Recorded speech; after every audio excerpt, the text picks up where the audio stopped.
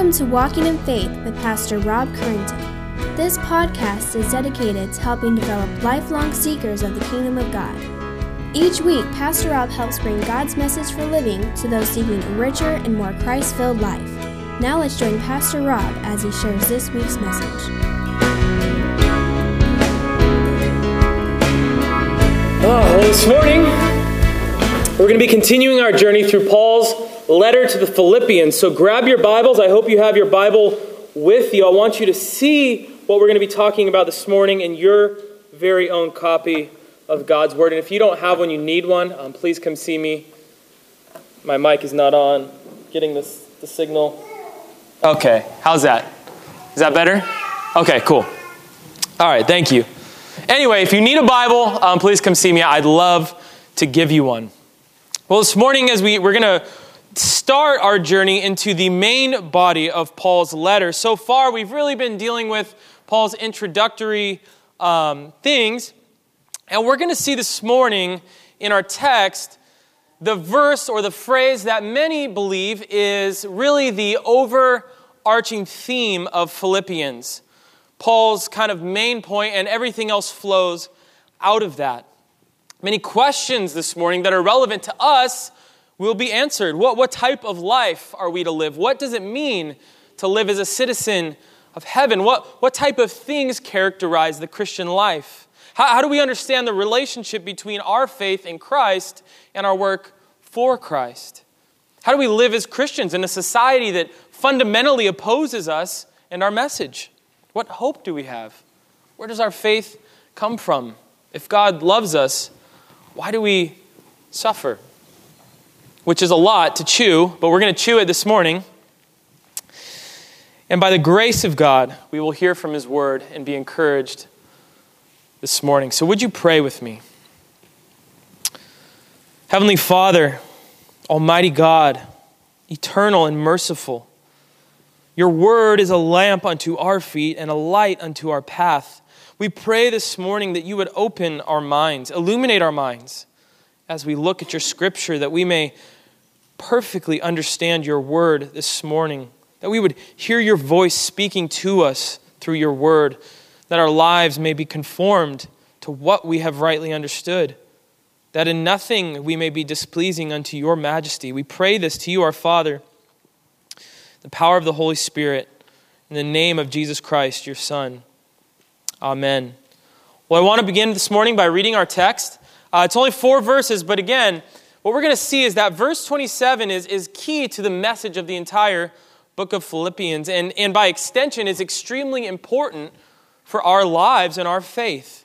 And as you hear the text this morning, I want you to note a couple things. One, Paul is going to give a command, and then he's going to give 2 reasons for this command. And the main theme that we're going to see this morning is that we must live our lives worthy of the gospel of Christ. We must live our lives worthy of the gospel of Christ. Paul tells us this, and then he gives 2 marks, 2 reasons, 2 marks of a heavenly citizen. And so with that, please turn with me to Philippians chapter 1. We'll be reading verses 27 through 30 this morning. So as we read it, hear now, this is God's word, inspired, inerrant, God-breathed, the words of Holy Scripture. The Apostle Paul writes this: "Only let your manner of life be worthy of the gospel of Christ, so that whether I come and see you or am absent, I may hear of you, that you are standing firm in one spirit, with one mind, striving side by side for the faith of the gospel, and not frightened in anything by your opponents. This is a clear sign to them of their destruction, but of your salvation, and that from God. For it has been granted to you that for the sake of Christ you should not only believe in him, but also suffer for his sake, engaged in the same conflict that you saw I had, and now hear that I still have." The first thing we must grab onto in these words of the Apostle Paul this morning is again, this main theme.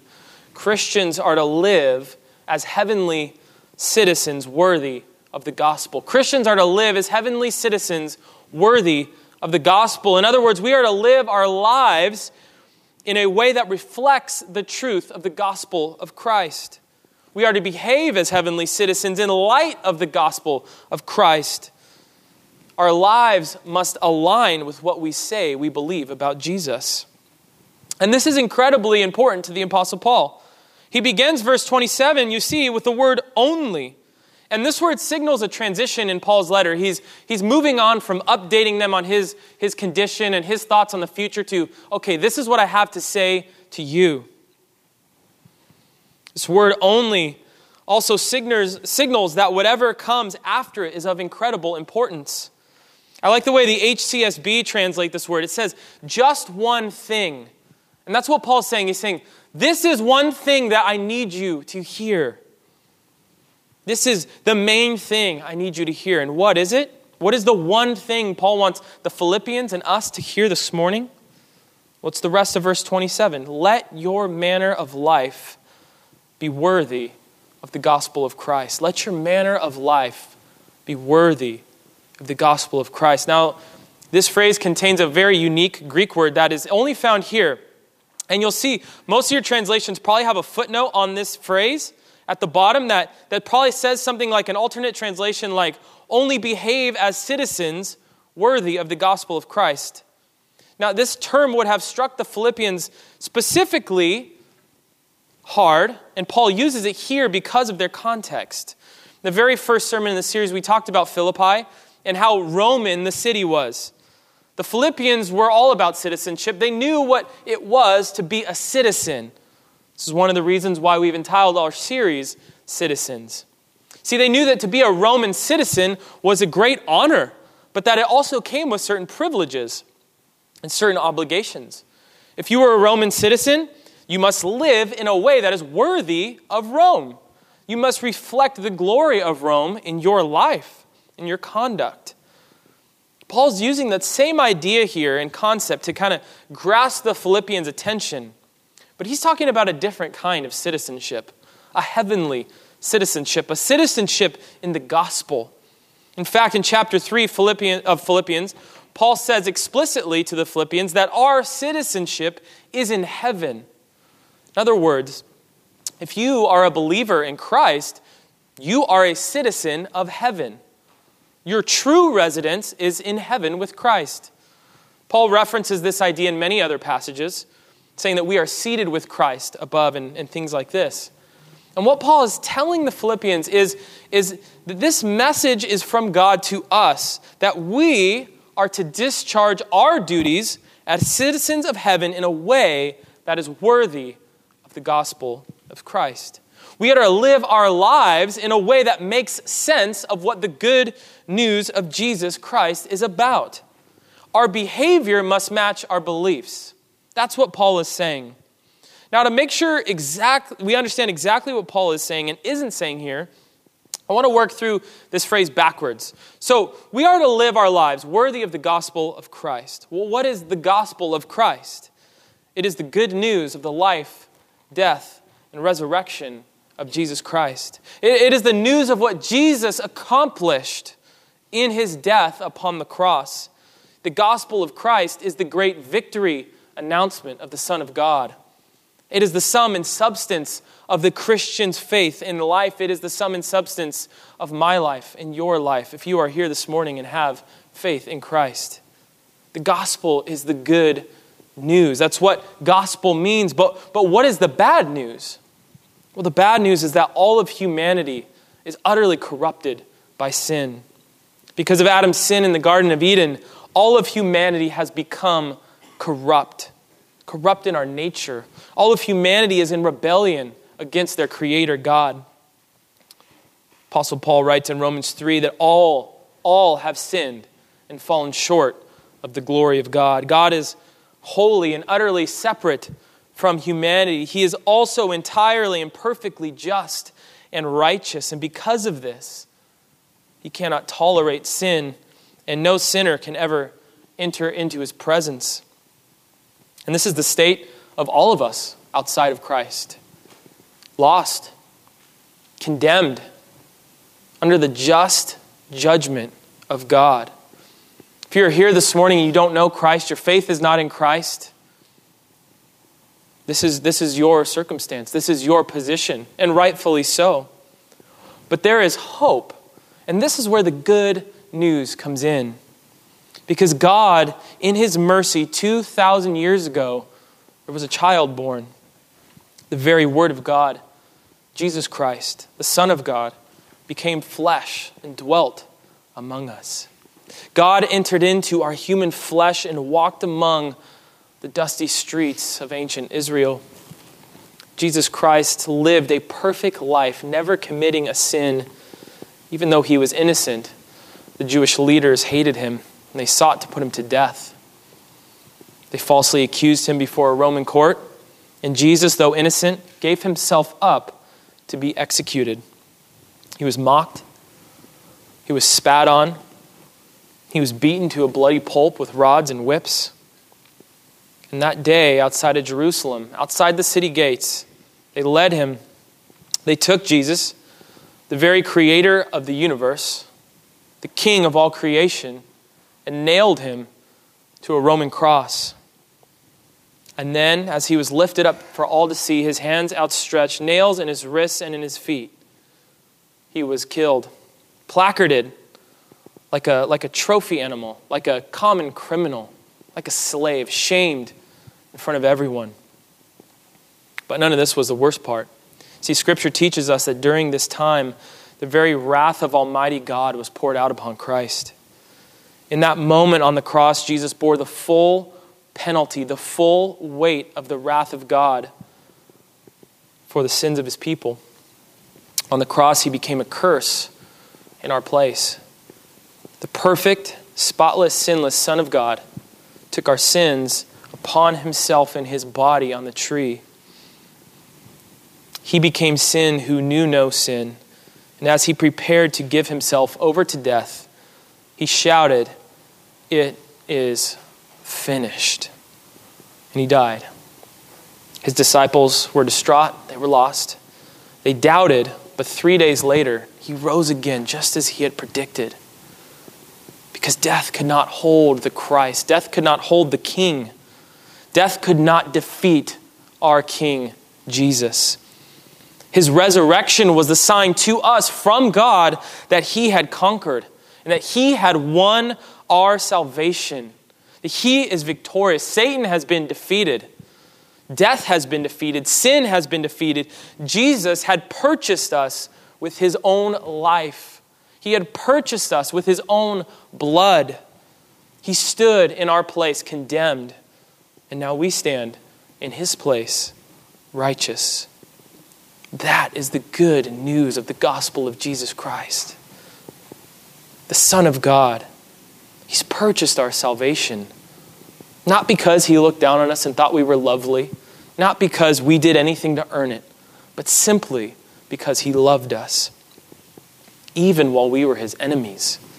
And that is what we celebrate every time we come to the Lord's Supper. The body and blood of Christ given for us. It's the victory feast of the Lamb. And now the call goes out to all humanity to turn from your sin. You don't have to be enslaved to your sin any longer. Put your faith in Jesus Christ. Turn from your sin. Put your faith in Christ. And to all who believe upon Jesus, your sins will be entirely forgiven. You will receive the righteousness of Jesus Christ himself. The wrath of God in your place will be satisfied. Your sins entirely forgiven. You will be filled with the Holy Spirit. You will be sanctified. You will be conformed to the image of Jesus Christ. You will be glorified, and one day you and I will dwell in the New Jerusalem with him in paradise forever in the presence of God. Salvation has come by grace through faith in Christ. That is the announcement of the gospel. That is the proclamation of the gospel. It is the announcement of victory, complete and total victory by the Son of God, Jesus Christ. This is best summed up by the Apostle Paul in Ephesians chapter 2. He says this, "And you were dead in your trespasses and sins in which you once walked." That was our state before Christ, dead. "Following the course of this world, following the prince, the power of the air, the the spirit that is now at work in the sons of disobedience, among whom we all once lived in the passions of our flesh, carrying out the desires of the body and the mind, and were by nature children of wrath like the rest of mankind. That was our state. That was our state.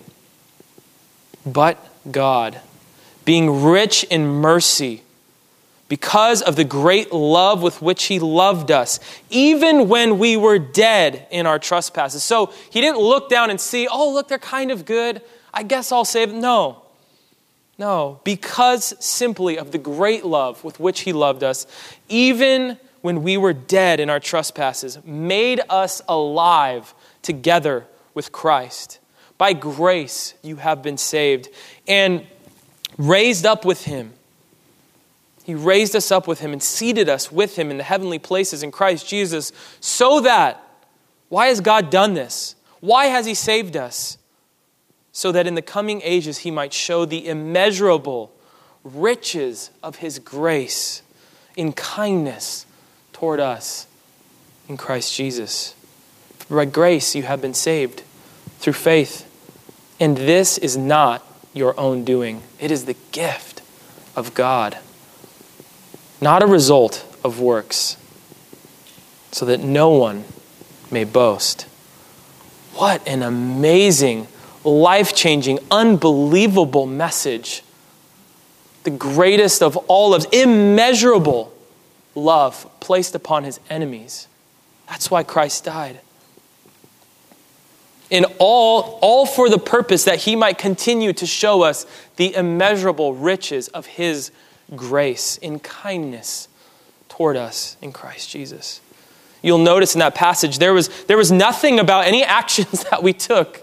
This is all the work of God on our behalf. While we were dead, God saved us. He made us alive together with Christ. That is the victory announcement. That is the good news. That's the gospel of Christ.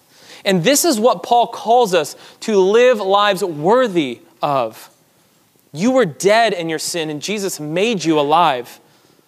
See, the gospel is not what we can do, but what Jesus has done on our behalf.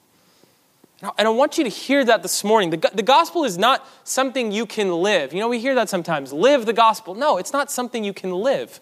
It's an announcement. You can't live an announcement. We're not called to be the gospel.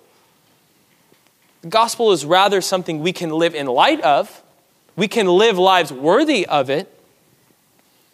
See, the good news of the gospel is not that now God has made it possible for you to work your way towards him. That's not the gospel. That is not the gospel. The gospel is what Christ has accomplished. The gospel is not what would Jesus do, but what has Jesus done. It is finished, he cried. It is a divine rescue operation. Jonathan Edwards said it best when he said this: you contribute nothing to your salvation but the sin that made it necessary.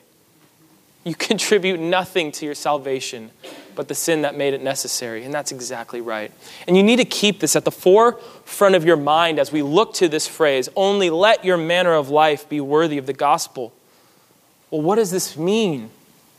It means to live your life in a way that is in accord with the truth of the gospel that we just heard. It means that your actions, your decisions, everything about your life fits with what you say you believe about Jesus Christ. It means that you live as if this gospel that we just heard proclaimed is actually true. It means that, as we sung this morning, your hope really is Christ. You've placed all of your hope on him, and you truly believe that everything else is sinking sand. Now, there are two dangerous errors when we come to a command like this. And each of us here probably tends to think, and none of us are perfect, tend to go in one of these two ways. So as I describe these two errors, I want you to search your heart. Think about your thinking and where your heart tends to go, and correct yourself where it's needed. The first error when we come to a command like this is what I'll call moralism or legalism. Now this person, here's a phrase like this: only let your manner of life be worthy of the gospel of Christ. And they might say something like this: okay, well, I need to get to work. I've got a lot I better try harder. I don't think my life's worthy. I better try harder. I've got to please God. I've got to earn God's love back because I've been failing. This person hears or views the commands of God as something they can do. They can accomplish, something that God expects them to accomplish in their own power. Something that God is kind of waiting on them to fulfill before he can bless them. This person views their obedience to God as payback. I've got to pay God back for what he's done for me. God has given me salvation. Now it's up to me to make something of it. Although they may not admit it, the moralist believes that God's love on them is essentially conditional, conditioned on their obedience. God's love is based on their obedience. In reality, this person's faith it's not really in Christ, but their faith is in their own faith. Their faith is in their ability to obey. They're trusting their own faith and their own works to get themselves to heaven, to get themselves into God's good graces. They hear commands like this as a great burden to be fulfilled, to keep God happy, to stay on his good side. They tend to view God as cold, as a distant rule giver who must be placated with the fulfilling of burdensome commandments. This person hears a command like this and thinks, great, another thing I have to add to my to-do list. Okay. The moralist, the legalist, the person tending to think this way is sometimes crushed by the weight of all this. But they don't turn to Christ, they turn back to their own work. This person often becomes spiritually exhausted, bitter, lacking in generosity towards others because they're trying so hard to fulfill the commandments in their own power. But this person in reality is not understanding the gospel. They don't really believe in the grace of God at the end of the day. There is also another version of this moralist person, though this person. The other version of the moralist doesn't really believe in the seriousness of sin. See, because if you think that in your own power you can fulfill all the commandments of God, you don't have that high of a view of the commandments of God and you don't think you're that sinful. This person hears this and thinks, yeah, I could do that. I'm pretty much fine. Yeah, that's good. I've got that in the bag. They think they're just fine, maybe because they come to church on a regular basis. They give some money every now and then. They do their best to avoid any big sins. Yeah, my life's just fine. This is the person who simply shows up, kind of plays the church game, and goes home. They say they believe, but really it's just kind of an intellectual assent. Their life doesn't really have any fruit, no desire for Christ. Simply have a desire to kind of get their ticket punched, their get-out-of-hell-free card. They think they're okay, but the reality is far from the truth. They view themselves as okay because they're not like those people. Often when confronted with sin, the moralist responds in defensiveness. Their hope really isn't on Christ, but again, on their own faithfulness, their own abilities to obey. So that's the moralist. That's one error. This person doesn't understand the gospel. They don't understand God's grace. They don't understand the seriousness of sin. This person lives as if the Bible never says, there is therefore now no condemnation for those who are in Christ Jesus. It's a position of truth without grace. But that is not what Paul means by only let your manner of life be worthy of the gospel of Christ. He's not saying, so you better earn God's love. Get to work, buddy. That's the error of moralism. But the second error is seemingly the opposite of that. And the big fancy theological word is antinomianism, which simply just means no law. This person talks so much about God's grace, so much that God is so good, God is love, that they exclude any mention of sin. This person is all grace and no truth. They don't view sin as a serious problem because, hey, God's forgiven us. God is love, they say. God accepts you just where you are. You don't need to change. God loves everyone. This person follows their heart and lusts wherever it leads them. I've been forgiven. God's got grace. They indulge in sin without a second thought because, hey, it's all grace. It's all of grace. It's all grace. They make no effort to follow God's commands, and they blame it all on God's grace. All grace and no truth. But in reality, while these two errors are seemingly opposites, they're really two sides of the same coin. Neither of them understand the depth of sin, and neither of them understand the gospel. Neither of them understand the need for grace. Both of these people, the moralist and the antinomian, have taken their eyes off of Christ. Both of them, neither of them, I should say, believe that God is good. Neither of them understand the amazingness of grace. And therefore, as far as your thinking is infected with these, and again, we all tend to go one of these two ways, it will hinder your ability to live your life in a manner worthy of the gospel of Christ. Why? Because to let your manner of life be worthy of the gospel of Christ means to live as if the gospel is actually true.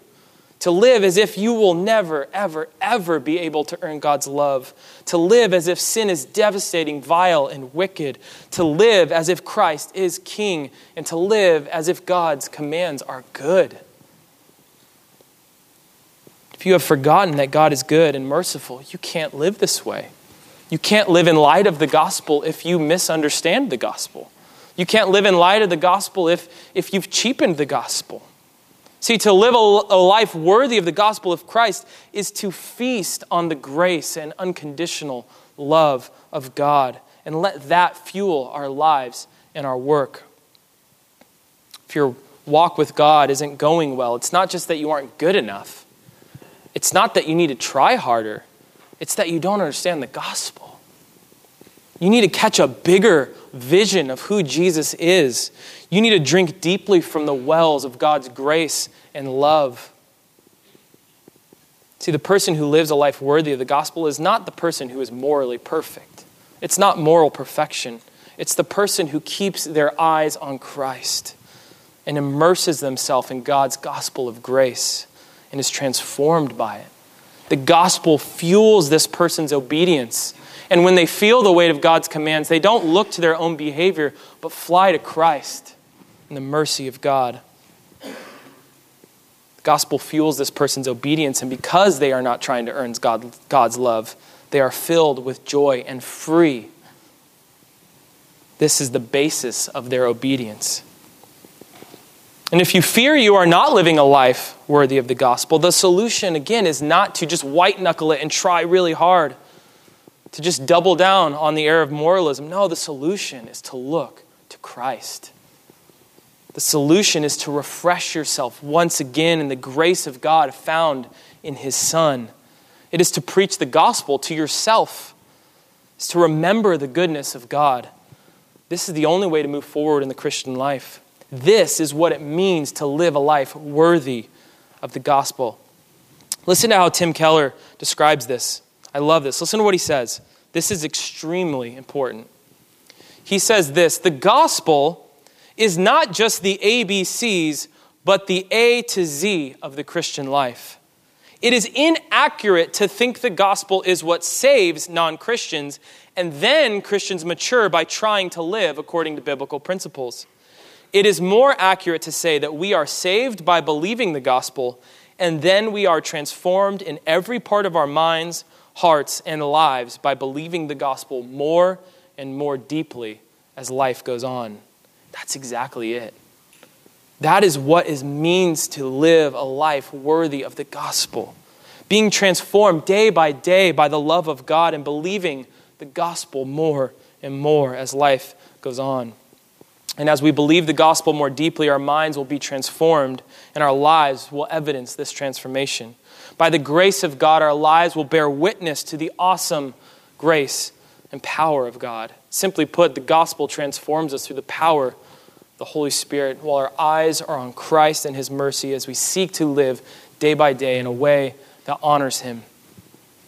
This is the one thing that Paul wants the Philippians to hear above all else. And it's the one thing he wants you to hear above all else this morning. Christians are to live as heavenly citizens worthy of the gospel of Christ. But why? Why does Paul want them to live this way? Why is this especially important for Philippians and for us? Well, Paul gives two reasons. The first is this: citizens of heaven must stand together fearlessly and firmly because the opposition is fierce.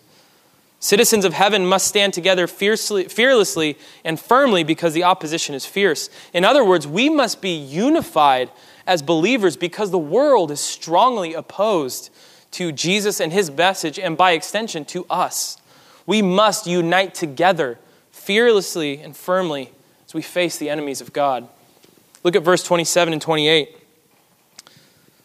He says, "Only let your manner of life be worthy of the gospel of Christ, so that Whether I come and see you or am absent, I may hear of you, that you are standing firm in one spirit, with one mind, striving side by side for the faith of the gospel, and not frightened in anything by your opponents.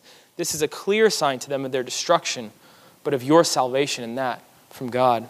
Do you see the connection? We must live as citizens of heaven, worthy of the gospel of Christ, so that we will be unified as believers, so that we will be able to stand firm against God's enemies. United in one purpose, united in one mind, one spirit. If we live lives worthy of the gospel, we will be fearless in the face of opposition. You see how crucial that is for the mission of the church, for the mission of our church. And notice something. The call to live as citizens worthy of the gospel is not a command to individuals. It's a command to a church. This calling is given to us as a group of believers. Together, we must seek to live lives worthy of the gospel of Christ so that we can stand firm together as we seek to advance the mission of the gospel. What a vision for a church. Paul's call is just as much to our church today as it was for the Philippians back then. But his call is not just to be unified. It is to be unified in mission. It's to be unified as we pursue our mission as a church. He says that I may hear of you that you are standing firm in one spirit with one mind. And what is the church doing? Striving side by side for the faith of the gospel. We are to stand firm, united in purpose, united in soul as we strive, as we push forward, as we work side by side, shoulder to shoulder for the spread of the gospel in our community. You see that? The language Paul uses here is military language. I think I have a couple of pictures here. It gives the image of a Roman legion standing shoulder to shoulder with their shields linked together. They move as a unit. This was the power of the Roman army. They didn't fight as individuals. They fought as units. And this is what Paul's telling the Philippians. Remember, many Roman veterans lived in Philippi. They moved with one mind. They moved as one body. They marched side by side, leaving no room for the enemy to break in. And they stood firm in the face of opposition because they all had each other's backs. They moved forward, united in one purpose, to defeat the enemy. The church, our church, must be the same. You see, if we are seeking to live lives worthy of the gospel, this is not an individual pursuit. We will seek together, united, to spread the gospel. If we really believe that Christ's victory is good news, is as good as we say it is, we will attempt to share it, even if our attempts are feeble. And how will we do this? Paul tells us, side by side, striving together, united in a single purpose, making Christ's name known throughout the world, throughout the city of Orange. It's hard work, obviously. Paul's language acknowledges that. But it is the reason the church exists in this world. It's the reason why when you get saved, Jesus doesn't just pull you out of the world. We've got work to do. And why is it hard? Well, because, as Paul says, the opposition is fierce. There is opposition to us. In our mission to spread the gospel, we face a mighty enemy. Satan hates the church. He is doing everything he can to destroy the church and stop the spread of the gospel. There's plenty of evidence of that even in the history of this church. All throughout Scripture are continuous warnings that there are threats from inside and outside the church, and all of these threats we still face today. If we are not united, we will not be able to stand firm against them. But if we are united under the banner of Christ, nothing will be able to touch us.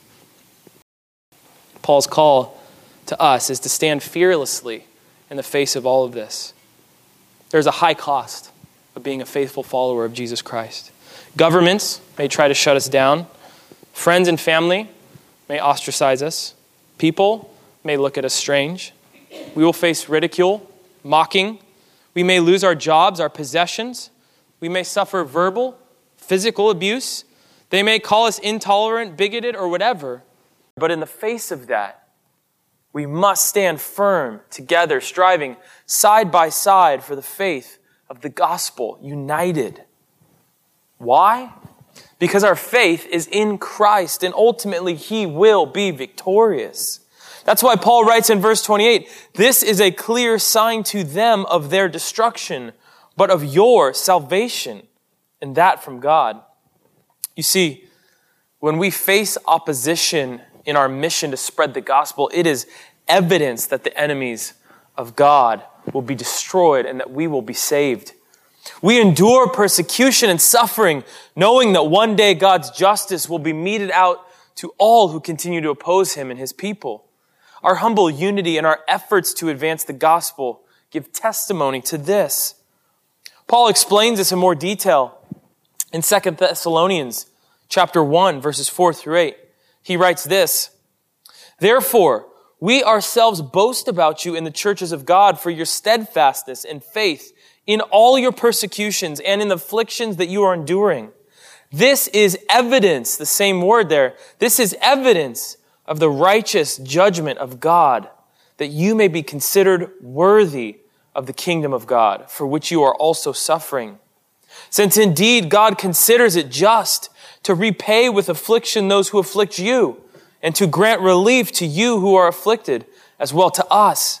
When the Lord Jesus is revealed from heaven with his mighty angels in flaming fire, inflicting vengeance on those who do not know God and on those who do not obey the gospel of our Lord Jesus, they will suffer the punishment of eternal destruction, away from the presence of the Lord and from the glory of his might, when he comes on that day to be glorified in his saints and to be marveled at among all who have believed, because our testimony to you was believed." You see, Jesus is returning, and on that day, all will be set right. Those who oppose God's will be destroyed, and those who believe in Christ will be saved. Knowing this, Paul calls us to stand firm in one spirit, with one mind, striving side by side for the faith of the gospel, and not frightened in anything by our opponents. This is the fruit of the life lived in a manner worthy of the gospel. So we've seen that Christians are to live as heavenly citizens worthy of the gospel, and we've seen that citizens of heaven must stand together fearlessly and firmly because the opposition is fierce. But Paul has one last encouragement for us this morning, and it's this: citizens of heaven are given faith and suffering by God. Citizens of heaven are given faith and suffering by God. In other words, all that we've heard about this morning, both our faith and our suffering, comes to us from God. Faith and suffering are the marks of a true believer because God is the one who graciously gives both to us. Look at what Paul says in verse 29 and 30. He writes this, "For it has been granted to you that for the sake of Christ, you should not only believe in him, but also suffer for his sake, engaged in the same conflict that you saw I had and now hear that I still have." In other words, church, God is sovereign over it all. God is the one who gives faith, and God is the one who gives suffering. Nothing happens outside of his will. Isn't that amazing? If you are here today and are a believer in Christ, it's not because you're smarter than other people. It's not because you did something to deserve it. It's not because you have done anything to earn it. It's not because you chose God. It's not because you were good enough. And it's not because you obeyed. No, if you have faith in Christ, this text tells us it's because it was graciously granted to you by God himself for the sake of Christ. When you were dead in your sin, God chose you and granted you to believe in Christ Jesus. But this text doesn't tell us only that God grants faith, but that he has also graciously granted that we will suffer for the sake of Christ. You see, we are identified with Christ by faith in him, and we are identified with Christ by our suffering for him. And it's all a gracious gift, both faith and suffering. How is suffering a gift? How does that make any sense? Well, through our suffering, God molds us into the image of Christ. Through our suffering, he makes us like Jesus. We all want to be like Jesus, right? We want to follow after him. Well, he suffered, and we must suffer as well to be like him. Martin Luther once quipped, "They gave Jesus a crown of thorns, and you would expect a crown of roses?" No. See, Jesus suffered and so we will suffer likewise. It is a gracious gift of God to make us like our Lord and Savior, Jesus Christ. But look what comes next. See, in verse 30, Paul says this, engaged in the same conflict that you saw I had, and now here I still have. In other words, Paul is saying, we're all in this together. You're not on your own. The Philippians had seen Paul beaten and jailed.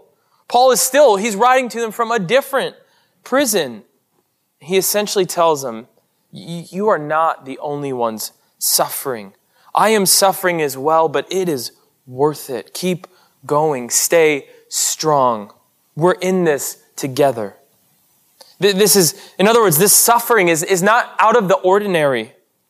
It is part of their Christian life. We live in a community. We advance the gospel as a community, and we suffer as a community. Side by side, united in purpose. That is the charge to us this morning in this text. Brothers and sisters, we are all in this together. As we keep our eyes on Jesus and God's mercy, let us live lives worthy of the gospel of Christ. Let us stand firm and strive side by side to advance the gospel. And let us give glory to God for our faith and for our suffering, enduring it, knowing that God is in control and working all of this for His glory and our good. Amen. We hope you have enjoyed this week's Walking in Faith podcast. We encourage you to share this podcast with others in order to help spread God's message to all those in need. If you have any questions or comments, we would love to hear from you. Email us at walkinginfaith@orangevilla.org. You can help us spread this podcast by writing a review at iTunes. And don't forget to visit us online at orangevilla.org. There you will find more information about our ministry, as well as share your thoughts, submit prayer requests, and find out how you can help others to grow in God's love. Until next week, may God bless you in everything you do.